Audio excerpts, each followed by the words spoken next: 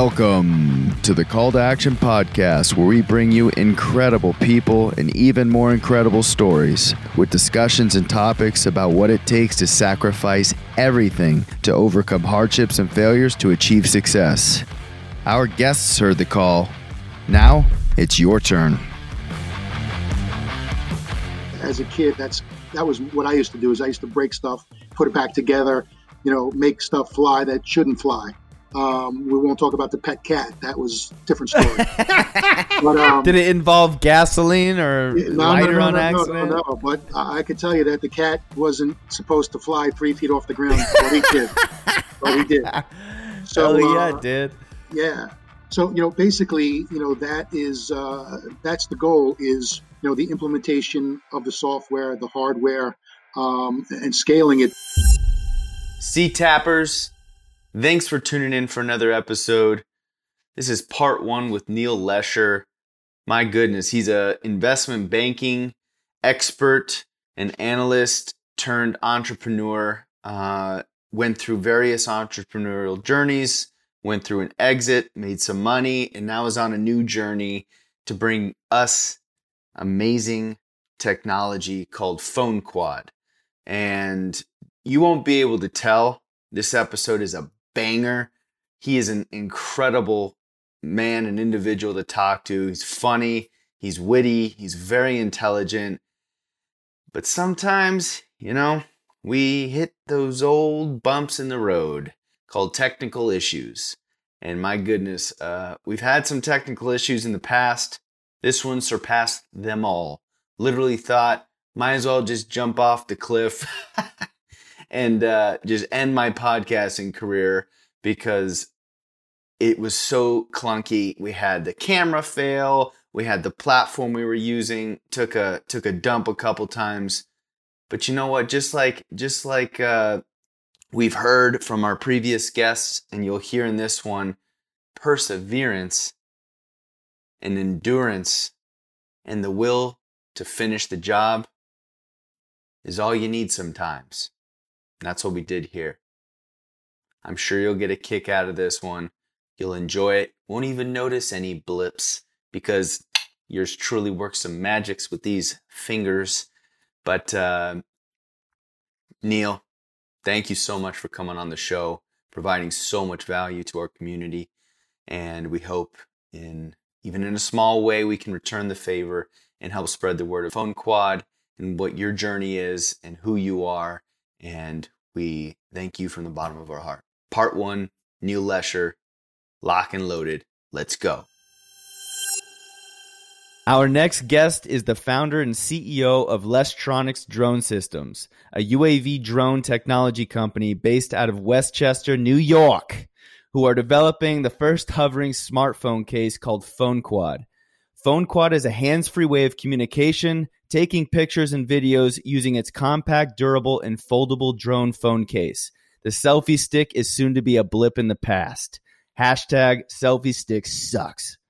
Aside from currently inventing one of the coolest ways for IG models to get that perfect booty shot or simply capture a special family vacation photo, he's a serial entrepreneur, having developed and sold multiple retail businesses and has decades of IT experience in the investment banking sector. With the pace of life going by like a New York minute, this man is bringing the world the opportunity to capture those special moments, hands-free, with a freaking floating phone drone. He's a mad scientist, and boy, are we excited to talk to him today. Please welcome our next guest to the show, Neil Lesher. What's up, gentlemen? Good to be with you. Good to meet you. I am excited to be here and spread the word about PhoneQuad and hopefully get people excited on a global basis. Hey, there's no doubt about that. Looking through your product and what you sent us on your website and even some of the documentation you guys have put around it is really impressive. Oh, yeah. But by the way, hashtag selfie stick sucks. We're phrasing that, so we don't want to see a T-shirt next week, Neil. On sale is your best seller. With that on, let's do a little rev share deal. COVID's a little tough. You guys get a royalty. You guys get $1 a unit. All right, I'm down. That's done. We'll send the contract over afterwards. There you go. So before we jump into PhoneQuad and just that crazy story and hear about how you got into inventing and all of the good stuff, we're going to put you through a warm-up first, kind of like what athletes do before a big show, the big game. All right. We're going to put you through a prefrontal cortex warm-up through the brain freeze frenzy, random wild array of questions, rapid fire. Are you ready? Ready to rock. Let's do it. Number one, what's the greatest invention that you think is the greatest invention in the last 5 to 10 years, other than PhoneQuad, of course? There's a rough one. There's a lot out there. There's a lot of, network engineering. There's a lot of physics. There's a lot of folks in my field as well as, other areas of networks and how, let's say the global markets connect to global investment banks and what people do with data and how data is stored and what Amazon is doing and, cloud technology and AI. I honestly, I can't put my finger on one specific platform or company. There's incredible things going on in biotechnology, in artificial intelligence, in unmanned aerial vehicle technology. So I can tell you something that I thought of that I did not act upon back in the day that'll freak you out a little bit. Let's hear it. Okay. I probably 1986, 87. I'm 16, 17 years old. And I took a pen and a piece of paper and I drew a little glass ocular piece. And I drew some wiring behind it and some circuitry. And I wanted to drill a hole through the front door of my parents' house. And a little 3x3 screen would go on the inside of your door. So the outside magnetic and magnifying ocular piece would fit to this 3x3 digital screen on the inside of your house. So you'd have a video doorbell so that you'd be able to see. So your parents, and when you were walking by, who's coming up to the front door. So I drew it, I documented it. And at 16, I wasn't as focused as I am, pushed a few decades later. So I never did anything about it. And an inventor and an innovator who I have a lot of respect for, Jamie Siminoff, who was on Shark Tank, yes, knocked the cover off the ball. None of the sharks liked it. They didn't believe in it. He stepped off the screen and the exposure was amazing. And Richard Branson stepped in. I believe Shaq stepped in. Amazon bought it for $1 billion.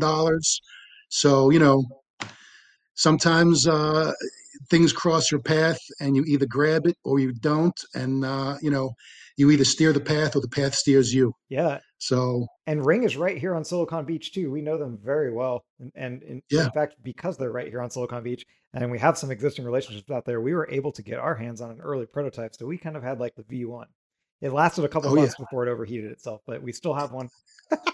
Yeah, it's incredible. It's our I have it in my house. Absolutely. Great technology. It's a decent, decent hardware. It's not the best, but the software makes up for a lot of the issues that I think the hardware deficits are. So I think that's where they put their money because at the end of the day, the end user is typically just your average, household. They're not, super high tech hardware nerds. So if it works and it's good enough, and it does the job, then it's good. But yeah, their software is amazing, man. It's amazing. And as they upgrade, they'll be able to push it. They'll be able to push the software to the planet.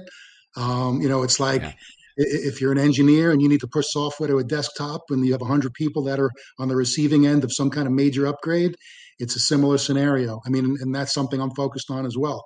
So, they have an amazing platform, super successful.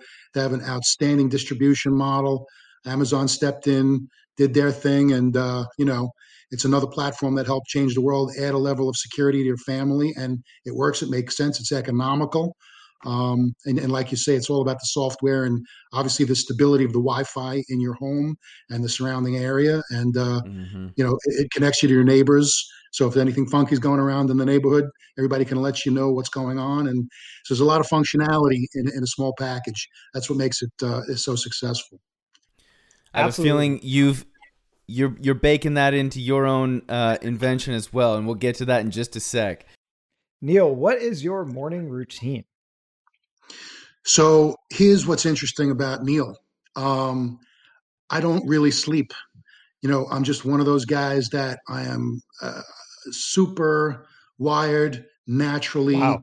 I'm up, my wife and my kids are sleeping at 10:30, 11 o'clock at night. And that's kind of when the creativity kicks in. I'm downstairs, I'm on my PC, I'm at the drawing board, I'm working graphics, I'm working website, I'm networking.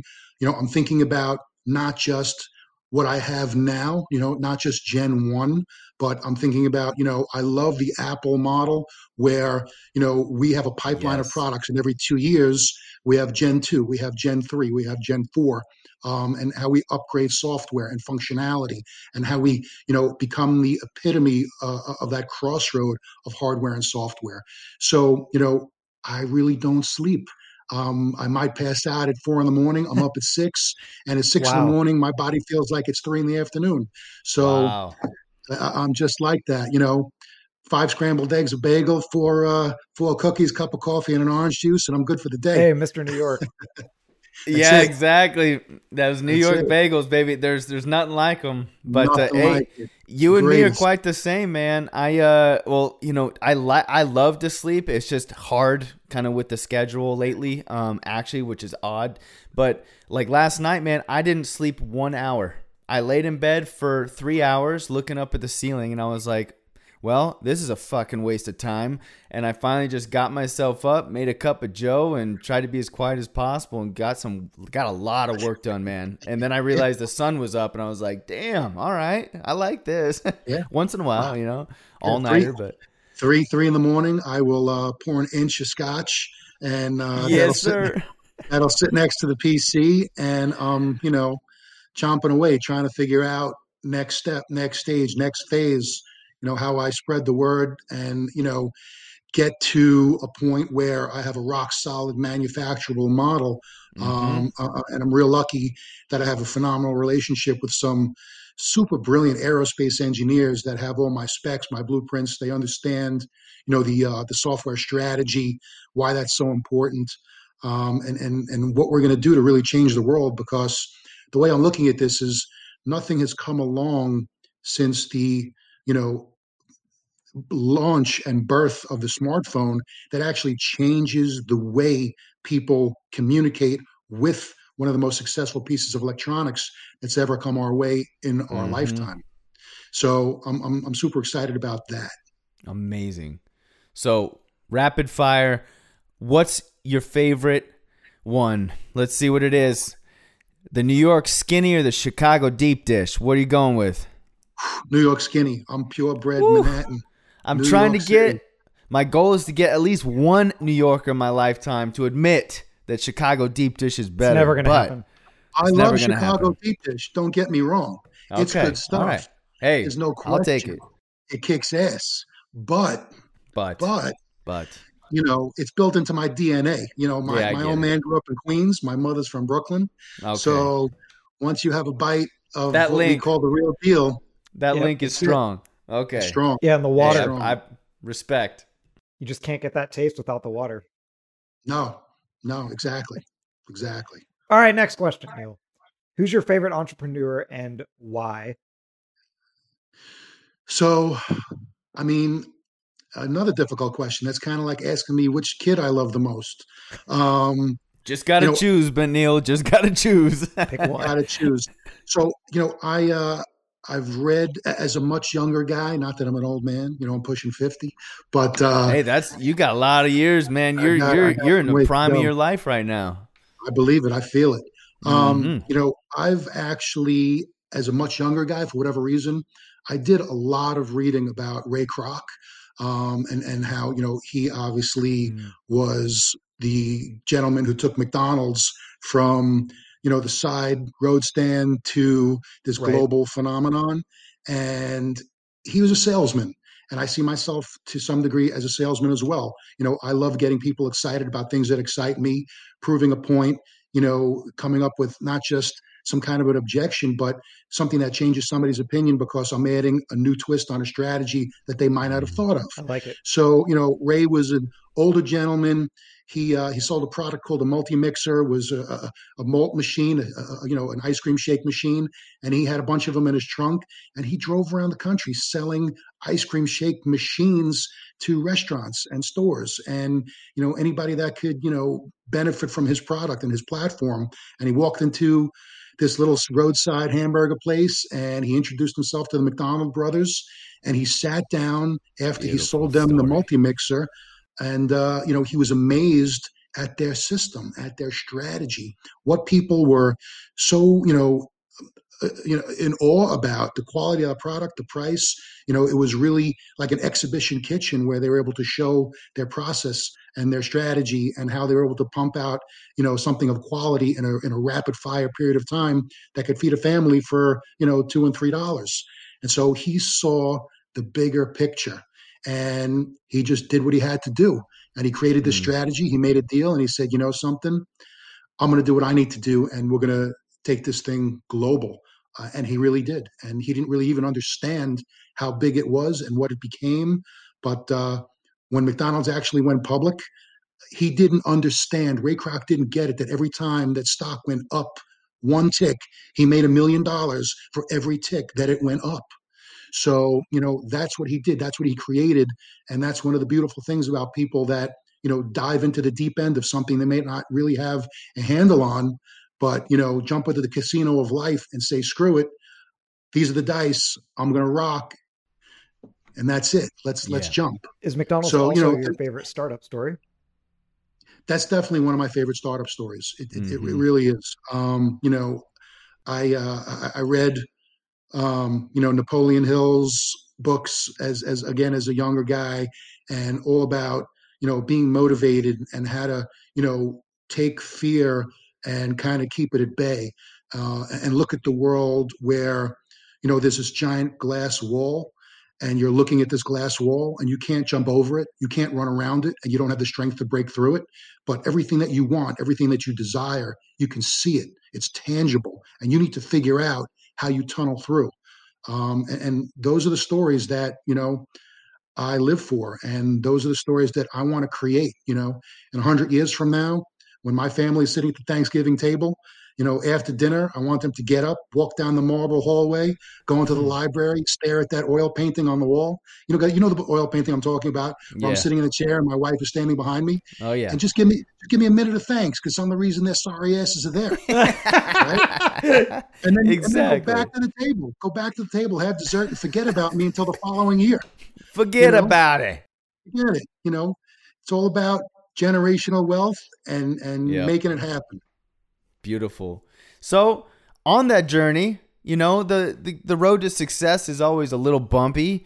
What's the most embarrassing moment so far in your professional journey that you could just almost like laugh at yourself, or it could be professional or non-professional, but keeping on the entrepreneurial journey that we're on right now, let's keep it there if we can. Yeah. So, to be honest with you, if you look at my personal economic path and you take that historically and you do a comparative analysis and overlay it with my EKG, it probably looks similar. Okay. Right? Okay. Interesting. A lot of peaks and valleys. And why? Is because, I've had this, information technology career in the investment banking sector, and that's allowed me to, support my family and do some good things. And I've left that sector. I left my comfort zone. And sometimes you have to leave your comfort zone if you want to accomplish something on a greater level. Yes. Right. And that's what we all try to do is if you're scared of flying, get on a plane. That's right. If you don't want to bungee jump, tie your ass up to a mountain, bungee jump. Theoretically, it doesn't have to be those exact examples, but do something that you wouldn't normally do, because that, unnatural thing could become your comfort zone. And that's where you should have been. Yeah. And you've explored it. So you've done something about it, right? The house is on fire. You're running in. There's no question. Mm-hmm. So, like a cockroach in a nuclear winter, you're going to survive. You're just going to. So I left, this is about 10, 12 years ago, I left the investment banking, infotech sector, and I had done a lot of due diligence on the retail sector. Retail stores restaurant service businesses, laundromats, and I actually opened up a 6,000 square foot laundromat, and I spent $900,000. And I built a beautiful store. I had 100 washing machines, 100 dryers, video games, TVs.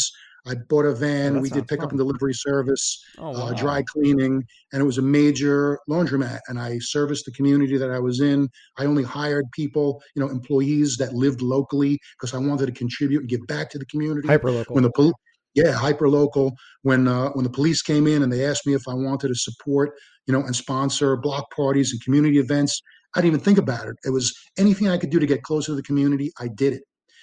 A couple of years later, I had a booming business. We were making a couple of bucks, and a gentleman came in and he loved the store. He was a major league laundromat owner, and he wanted to buy my store. And so Hey, I really didn't want to sell it. He kept coming in, made me a crazy offer, and I was blinded by a big check instead of being focused on long-term income, right? And Mm. so I sold my store and I walked away. I paid off all my debts, all my loans, and I walked away with a decent chunk of money. And I did not want to go back into the investment banking sector. I really wanted to roll my profit into another business. And so, I had some background in the restaurant and food service sector, growing up, managing restaurants, bartending as a kid, as a teenager, summer jobs working in restaurants, becoming a manager, knowing purchasing, inventory, payroll, food costs, scheduling, all those types of things, and gotta having know it. strong handle on economics. And in the restaurant business, if you can handle and understand food costs and labor costs, those are the two things you can control because everything else is a fixed cost. So I piled about $500,000 into a beautiful restaurant that I built from scratch. And 2 years later, I was out of business. Yeah. Oh, So, wow. again, I did, I'm forensic due diligence. I do a ridiculous amount of homework. I left my comfort zone on 2 occasions. I knocked the ball out of the park in number one. And then with number two, I stepped in number two.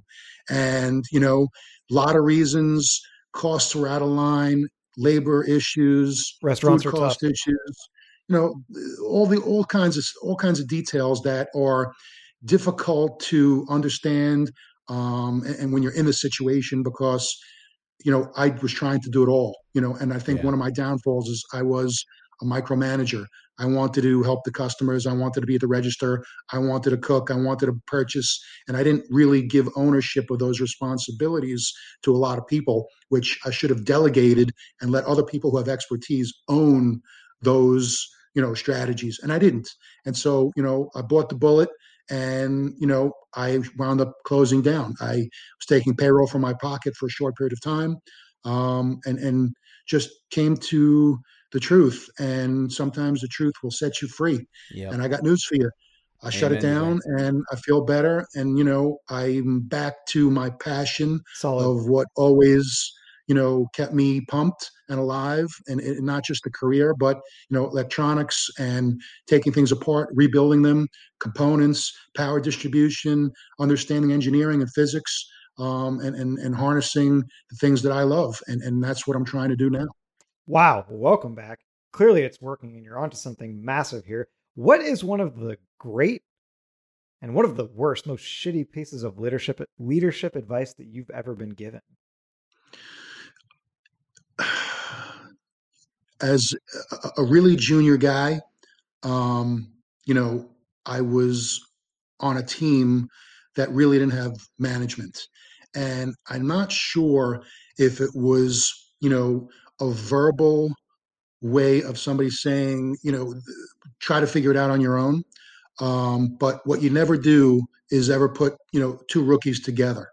And Yeah. as much junior guys, we were a bunch of rookies on a startup team at a small technology company that was really wanting to be an investment bank, a hedge fund, a buy side institution. I had a couple of bucks behind them, and we really didn't have a lot of guidance, and we really didn't have a strategy. And I think just that was one of the issues where we wound up thriving, we wound up doing well, the organization wound up doing well and things worked out, but it took years and it took us trying to figure things out on our own.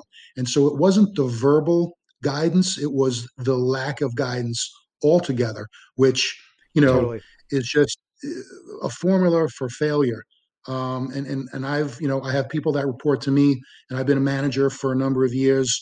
And, when I tell people I really have an open door policy, I tell them, I want you to picture that there is no door on my office. Picture the fact that I've taken the door off the hinges and walk in. If something's wrong, if something's going on, we're a team. I might be leading the team, but if you have a problem, I'll take it. It'll become my problem. You'll learn, I'll teach you. You'll never have to worry about it again because you'll have a new scenario that you've had to deal with, and you'll be able to use that experience to better yourself and the team and the strategy and the company and how you become an asset. So, it's all those kinds of details. Except for when they're coming in for vacation time and you send their ass right back out that front door, right? You know what? I got to be honest with you. There's a lot of people, they deserve time off. I have people that work for me, young guys, young girls. They're brilliant. And I got to tell you something, they're trying to become an asset. They want to grow, and I never get in anybody's way. So, you want to sit at the beach for a week, no sweat. You better leave your phone on. Yeah, that's true. That's true. There you go. Yeah, you've earned that unlimited holiday. There you go. Absolutely. What sport do you miss the most since the 2020 shit show? So I'm a huge football fan. I am a diehard Jets fan, believe it or not. So you and Gary V, huh? Yeah, you know it. Listen, I got to be honest with you. We are hardcore New Yorkers. Obviously there's a lot of Giants fans, and I love them and I respect those guys. But, the Jets are built into my DNA. My son he's 15.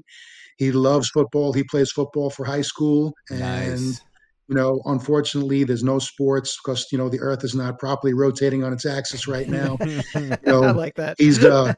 He's my son's 15. He's 6'1", 200 pounds of steel. Woo! And, you'd rather clothe him than feed him. I can tell you that. All those single ladies out there, we got a hunk for you.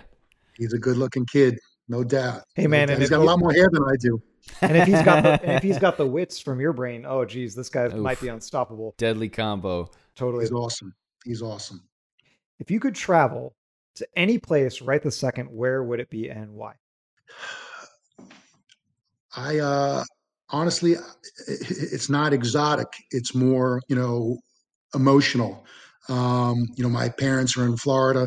They're 85 years old. COVID has kept them in the house for months and months and months. My old man's 85. My mother's, 83. And, they're not in great shape in general, but mentally they're kick-ass, sharp as a whit. But, they're dealing with their own things. And I wish I could physically be there with them, give them a hug, and we do a lot of FaceTime, a lot of texting, a lot of phone calls. But, obviously if they needed me, I'd be there in half a second. In a New York second? In a New York second or less. But, that's obviously and honestly, I should say, where I'd be if I could be right this second. It's amazing, man. Well, you skated right through all those difficult little booby traps we tried to set for you, man. You crushed it. Thank you for enduring that with us. So let's jump in now. Let's hear about this freaking awesome invention you have, Phone Quad. Why don't you tell us kind of how the actual idea came to be? And look, we want the real raw thing. So if it's not, you saw some family fumbling and it was your homeboy Joe that was on the pot trying to watch Netflix, just didn't want to, let us know. How did it come to be, man? That's great. I appreciate it. So a lot of times when you have a passion for something, a lot of things come your way, and sometimes you grab hold of it, sometimes you don't, sometimes you make something of it, and sometimes you think, something, screw it. And then, it just happens to, life just keeps going.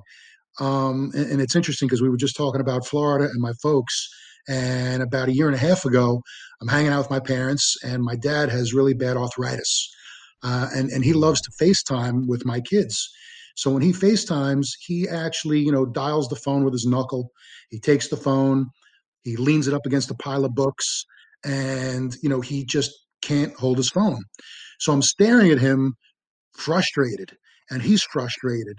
And I'm thinking to myself, man, how many hundreds of millions of people globally are dealing with the same frustration, that they just can't hold their phone because they have arthritis or neurological issues or Parkinson's, or they're missing fingers, or whatever it may be. And it's not just his age bracket or his demographic, but so many. And so I'm thinking to myself, how cool would it be? It just, that light bulb, how cool would it be if the old man could hold his phone as if he was taking a selfie, but let go of his phone, because so it could just stay exactly where it is, hovering in midair, so he could walk away from it and have a hands-free video conversation with anyone, or hands-free pictures or videos or whatever it may be that somebody wants to capture. Why do I need to use a selfie stick? And moving forward, I'm never going to have a stranger handle my phone. If I'm with my family at the Statue of Liberty or the Eiffel Tower or someplace beautiful in the world, and I want to take a family picture, guess what? I'm not going to be in the picture because I'm the one taking it. Or my wife's not going to be in the picture because she's the one taking it. I have little, I don't have little kids anymore, but I have kids. And, my son's 15, my daughter is 12. I have albums and albums, thousands of pictures over the last 15 years. Dude, I'm not in there. Yeah, that's I am so not in those frustrating, pictures. man. So, and I'm thinking to myself, just that light bulb hit me. And, I'm just one of those people that I don't procrastinate. I just take immediate action. And I sat down with a pen and a piece of paper, and I started drawing what I felt Phone Quad should be. And, it was chicken scratch. I had 100 drawings, 150 drawings in the first, 48 hours. I was pumped. I said to myself, I think I have something. I shared it with my dad. My father was like, that's cool. He didn't really get it at first. And then sure, they never do. They never do. And, and I was like, Dad, listen to me. I want to explain something to you. And I want you to use that deep analytical thinker that you are. Because my old man is, was a successful business guy for many years. He was blue collar, he was white collar, and he's seen some incredible innovation. So, yeah, I mean, I had taken a pen to paper and I made all these, everything that was in my head, I kind of wanted to put on paper. It was incredibly important to get, the multi-dimensional effect of what I wanted to bring to life. And so, I was talking to my dad about it because obviously, the first thing that came to my mind was healthcare, and I'm thinking about all these people that are suffering from the inability to properly hold their phone. And, there's hundreds of millions of people that suffer from, hand-related illnesses and things of that nature.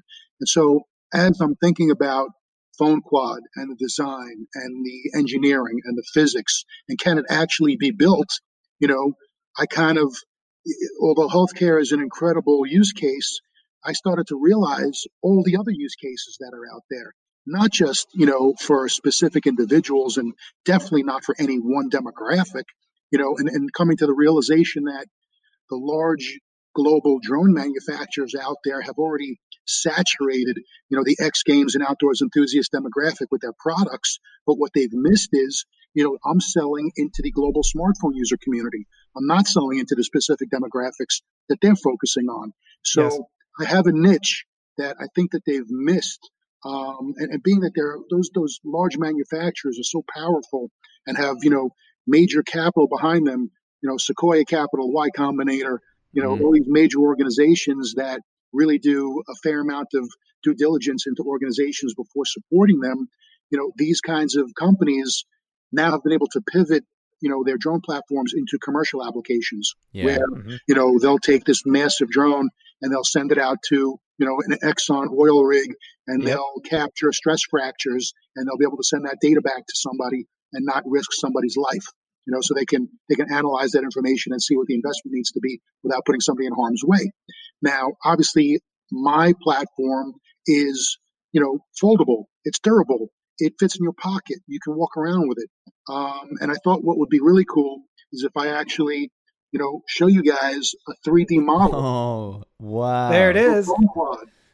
That is beautiful. And so for the listeners just listening on an audio platform, it's a sleek. full-on 3D. Looks like it was maybe built by a 3D printer, huh? Like really high-end one, and it actually is holding his phone, and it's very beautiful. Thank you. I appreciate it. So basically what you're doing is what you're looking at is Phone Quad. And what's neat. really cool about it is this specific area right here. This is called an airframe, right? The airframe we're making somewhat universal. So I'm not focused just on Apple, but it's Apple, Samsung, Android, Google, you have to. anything that runs on Android platform, Phone Quad is compatible with. So, the idea was the original and basic functionality is that, again, I'm somewhere with my friends, my family, a party, a picnic, I want to take a selfie, and I don't have, a selfie stick, but I do have my Phone Quad. So problem solved.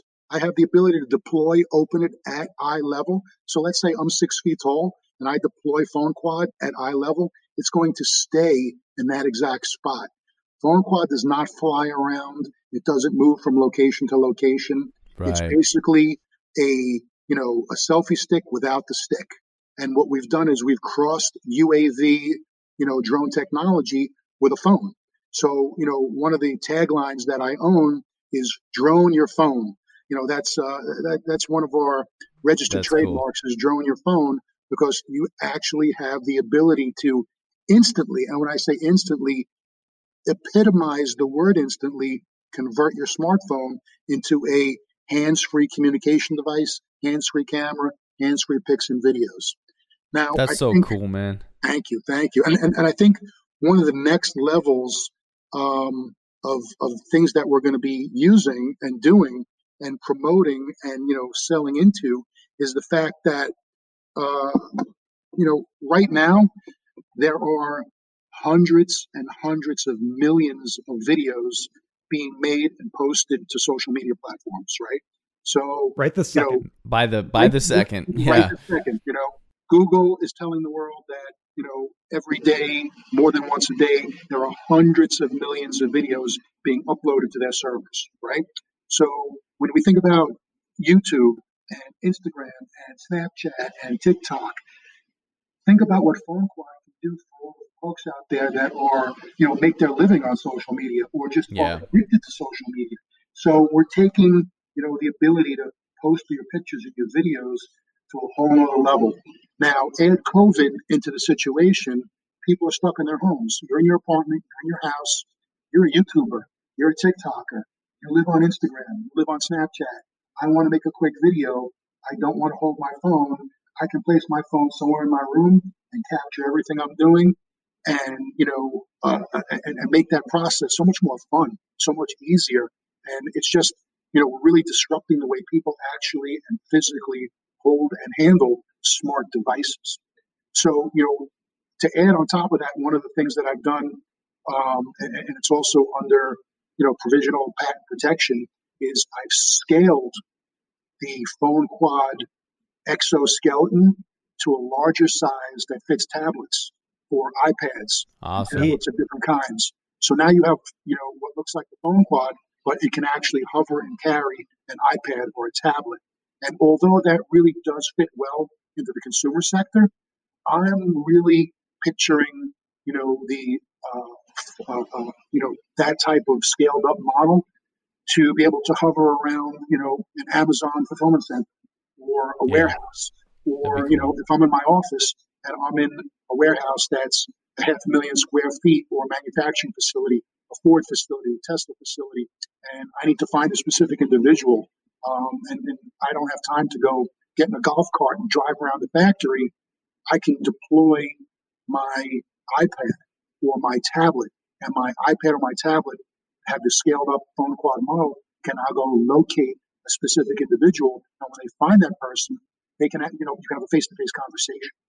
Right. Without physically being there. And the most successful ideas, the ones that are the easiest path to success are often those common sense ideas, the ones that really solve like an actual real world problem. And I can see that you're doing this here. You don't even almost have to sell it. It's just, it makes, it's pretty obvious what one can do with it, hands-free cellular device. Hey, we're curious. Ben and I have had all kinds of really neat dialogue. We've got some ideas for you, and we've got a lot of juices flowing before this. How many phones have been destroyed in the making of for all the prototypes? Because surely, like, it didn't fly the first time.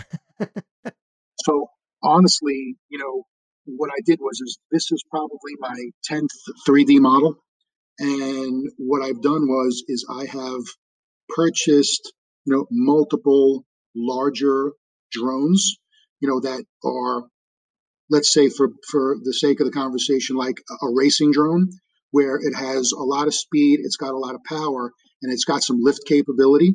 And so what I've done is I've glued and taped and Velcroed drones to the top of the 3D model. And it's difficult to control because, the weight. The drone itself is powered by, let's say, 4 separate quadrants, and each quadrant is separated by what's called power distribution board, and the power distribution board is powered by, obviously, what's called a polylipo battery.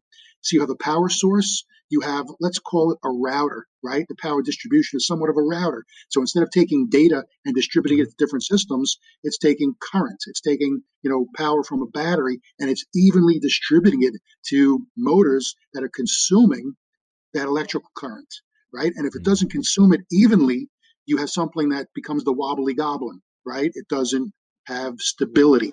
And so we've added that stability, we've added proper power distribution, but what I don't yet really have is a true manufacturable working model. I've made it hover. I know it can work. I've had, 15 of these already. And, this I use for presentations and to show off. And, it's really the wow factor because it can fold and obviously can fit in your pocket. And just to add, one of the, I think more powerful pieces of the overall application is once it's deployed and it's hovering in front of you and I walk 10 feet or 15 feet away, this is kind of where the software comes into place, where I have my AirPods in. We're going to be writing software and creating an app so I can use voice commands to control it via Bluetooth. It's a great idea. Okay. So like the follow me technology, but voice, huh? Yeah. So basically, at this size, at this scale in Gen 1, we're not yet going to be implementing follow me capability because that would mean don't need it. No, we don't really need it in Gen 1, but we see it as a possibility, somewhere down the line. But for me, I definitely have a hardware application, but the software is a key component. Number one, because, it's proprietary. What we're writing is undoubtedly a proprietary piece. And number two, as we upgrade software, in Gen 2, Gen 3, and you're an app owner, we'll be able to push that software to you. So, you might not be able, you might not have to upgrade hardware, but your software upgrades and, what we can do and functionality and things of that nature. So again, That's if I'm awesome, with my family and I have my AirPods in, I can say, take pic, zoom in, zoom out, take video, dial mom, all those great things and leverage Siri via Bluetooth. Yeah. And that is the future. So where are you guys currently in your life cycle? Are you guys fun? So it sounds like you guys are kind of bootstrapping this from your own pockets right now to kind of get the POC, proof of concept, dialed in. And then are your goals to raise money in the near future, or are you just going to try and see if you can get some organic growth? So right now I'm lucky. I have a really great relationship with some brilliant aerospace engineers. They are a company called Xcraft. So it's xcraft.io. These guys, their specific mission in life, they're crazy guys like I am. They just love things that fly. They want to break a toy helicopter and shove the rotors and blades into the roof of a toy car and make a flying car, out of something else. And, we can get into that also. But, as a kid, that was what I used to do. Is I used to break stuff, put it back together, make stuff fly that shouldn't fly. We won't talk about the pet cat. That was a different story.